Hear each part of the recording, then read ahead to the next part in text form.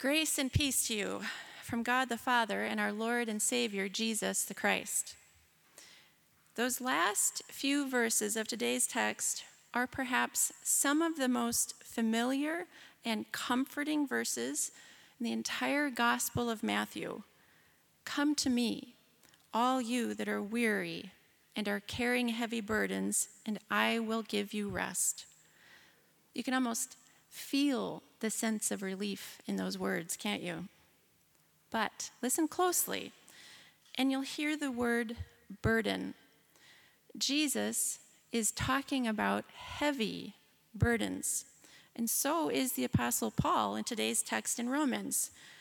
So now we're going to hear what they're both saying about those burdens and the rest, the peace, the relief from those burdens. But before we get too far down that road, we're going to take a closer look at the verses leading into Jesus' proclamation.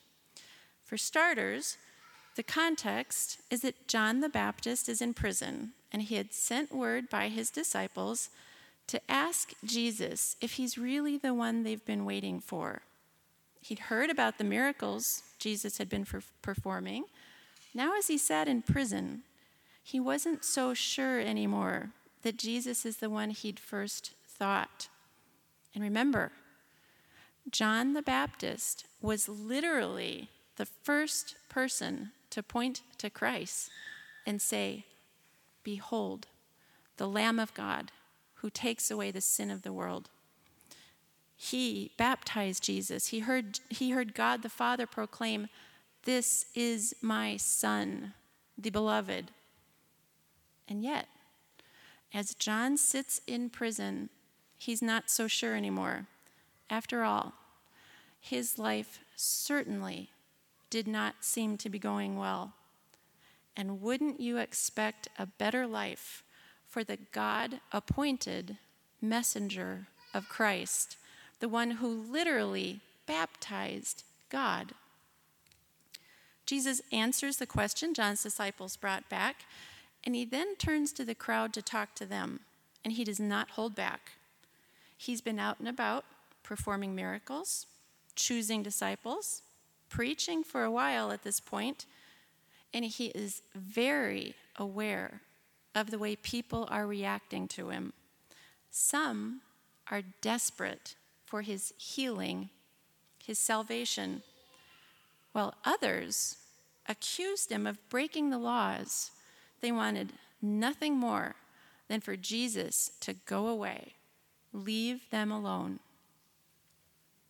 Those are the people Jesus is talking about in the first part of today's text, the people who want nothing to do with him, the people who were constantly trying to trap him and trick him. So in the first part of this text, Jesus is describing the different accusations John the Baptist and Jesus himself had received. And he's making it clear it wasn't really about how they were living, eating, or drinking. It was all about what Jesus was doing and saying. That's why the accusations came. He was turning everything upside down. And those who thought they were pretty good at the law, at life, did not like it one little bit. This is what Jesus is talking about in his next words, starting with verse 25. At that time, Jesus said, "I thank you, Father, Lord of heaven and earth, because you have hidden these things from the wise and the intelligent, and have revealed them to infants. Yes, Father, for such was your gracious will." In this prayer to his Father, Jesus is telling us why it is he actually did and still does turn everything upside down. Wisdom, the smart people, those for whom life is going as planned, would expect that they would be the first to understand who Jesus really is and what he came to do. But It is those same smart people who are calling him names and making accusations against him. Now, I suspect at this point, some of you may be trying to do a quick assessment of your intelligence and wisdom, because clearly it does not sound like a good thing to be one of the intelligent, wise people, since apparently it is God's will to hide himself from the smart people. Why on earth would that be the case? Isn't intelligence and wisdom something we admire, even strive for? Well, yes. When it comes to matters of this world, we do strive for intelligence, and we do gain and value wisdom. We tend to admire people who've been gifted with great intellect and wisdom. After all, these same people seem to have won life's lottery, right? They're successful, they live in the right neighborhoods, they drive the right cars. So we would certainly expect that they would be the ones to whom God reveals his truth, right? Yep. Instead, Jesus is saying that God is revealing his truth to little children, to the simple, the humble, the sinners, the ones who flock to Jesus, the ones who are not arguing about being named sinner, but are instead running to him for healing, salvation, even resurrection from the dead. Now, it would be easy to stop at this point and turn this sermon into an attack on intelligent, successful people and a lifting up of those on the other end of the scale. But that's not quite what Jesus is getting at either. And we know this from his very next words. All things have been handed over to me by my Father, and no one knows the Son except the Father, and no one knows the Father except the Son, and anyone to whom the Son chooses to reveal him. Believe it or not, these words of Christ are as comforting as those familiar words at the end of this text, because Jesus is saying the same thing in a different way. When Jesus says, no one knows the Son except the Father, and no one knows the Father except the Son, and anyone to whom the Son chooses to reveal him, he's telling you and me there is no other way to know who God truly is: merciful, forgiving. Jesus is crystal clear and categorical here. No one knows the Son except the Father, and no one knows the Father except the Son, and anyone to whom the Son chooses to reveal him. And there it is. Jesus, the Son of God, is the only way to truly know God the Father. No exceptions, no alternatives, no other possibilities. It is Christ and Christ alone who reveals God to us, who delivers God's mercy to us, his forgiveness. There are absolutely, categorically, no other options, no alternative paths to God, period. No amount of intelligence, wisdom, theological jargon, or speculation can or will deliver God's truth to you. No other religions, no other gods, no other philosophies can or will deliver God's truth to you. So, what is that truth? What does it mean to say Jesus reveals who God truly is? For that, we're going to go back to the Apostle Paul. Paul, the self-proclaimed zealous Jew before being apocalypsed by Christ on the road to Damascus. This is how he put it in the text from Romans for today, starting with verse 18. For I know that nothing good dwells in me, that is in my flesh.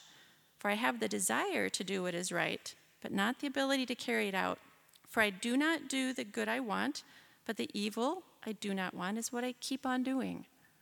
The evil I do not want is what I keep on doing. This is not an overstatement for Paul. He is not speaking simply for effect here. This is a confession of his sin, his selfishness, his inability to follow God's own laws, even though he knew those laws as well as anyone. So let's go back to the intelligent and the wise. And let's dig deeper into the burdens Jesus is talking about, because those burdens are precisely the same thing the Apostle Paul is talking about as, I do not do the good I want, but the evil I do not want is what I keep on doing. The burden of intellect, the burden of making the right decisions, taking the right job, voting for the right person. It's chasing after the law all the time, constantly revisiting your decisions, what you said, what you didn't say. It's being haunted by your own inner voice, the voice that won't shut off, no matter how hard you try to tell yourself you did the right thing, that the problems you're experiencing right now aren't really your fault. The burdens are the voice that says, if only, ... Paul knew all of this. He knew the burden of being gifted with intelligence and wisdom. And he knew God's law better than just about anyone else. He knew in his heart of hearts he was not loving God with all his heart, soul, and mind. And he was not loving his neighbor as himself. He was not obeying God's law. He was as self-aware as you can get, even more than Oprah or the latest self-help fad. He could not shut off that constantly accusing voice in his head. And so he cried out, "Wretched man that I am, who will deliver me from this body of death?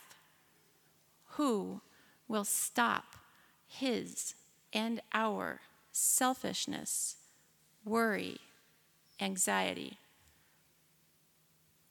This is precisely what Jesus is talking about in the last few lines of today's gospel text when he says, "Come to me, all you that are weary and are carrying heavy burdens." The heavy burdens Jesus is talking about are our worries, our anxiety, the voice in our head that will not stop, our not trusting God to provide daily bread, let alone deliver us from sin, death, and the devil. Put flatly, our sin. But Jesus does not stop there, and Paul didn't either. Jesus continues, "Come to me, and I will give you rest. Take my yoke upon you, and you will find rest for your souls." Jesus and Jesus alone will give you rest, the peace that surpasses all understanding. He is telling you and me where to run when we're assaulted by worry and stress. We run to him. We come to him, and Jesus will give us rest.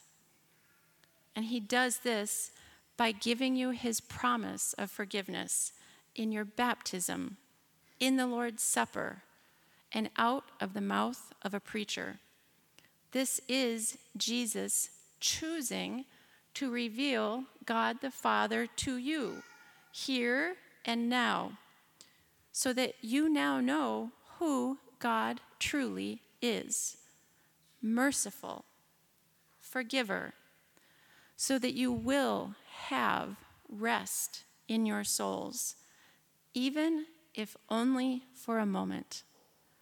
No worries, no anxiety, only Christ's promise planted deep in your heart. You are mine, forgiven child of God. Thanks be to God, through Jesus Christ our Lord. Amen.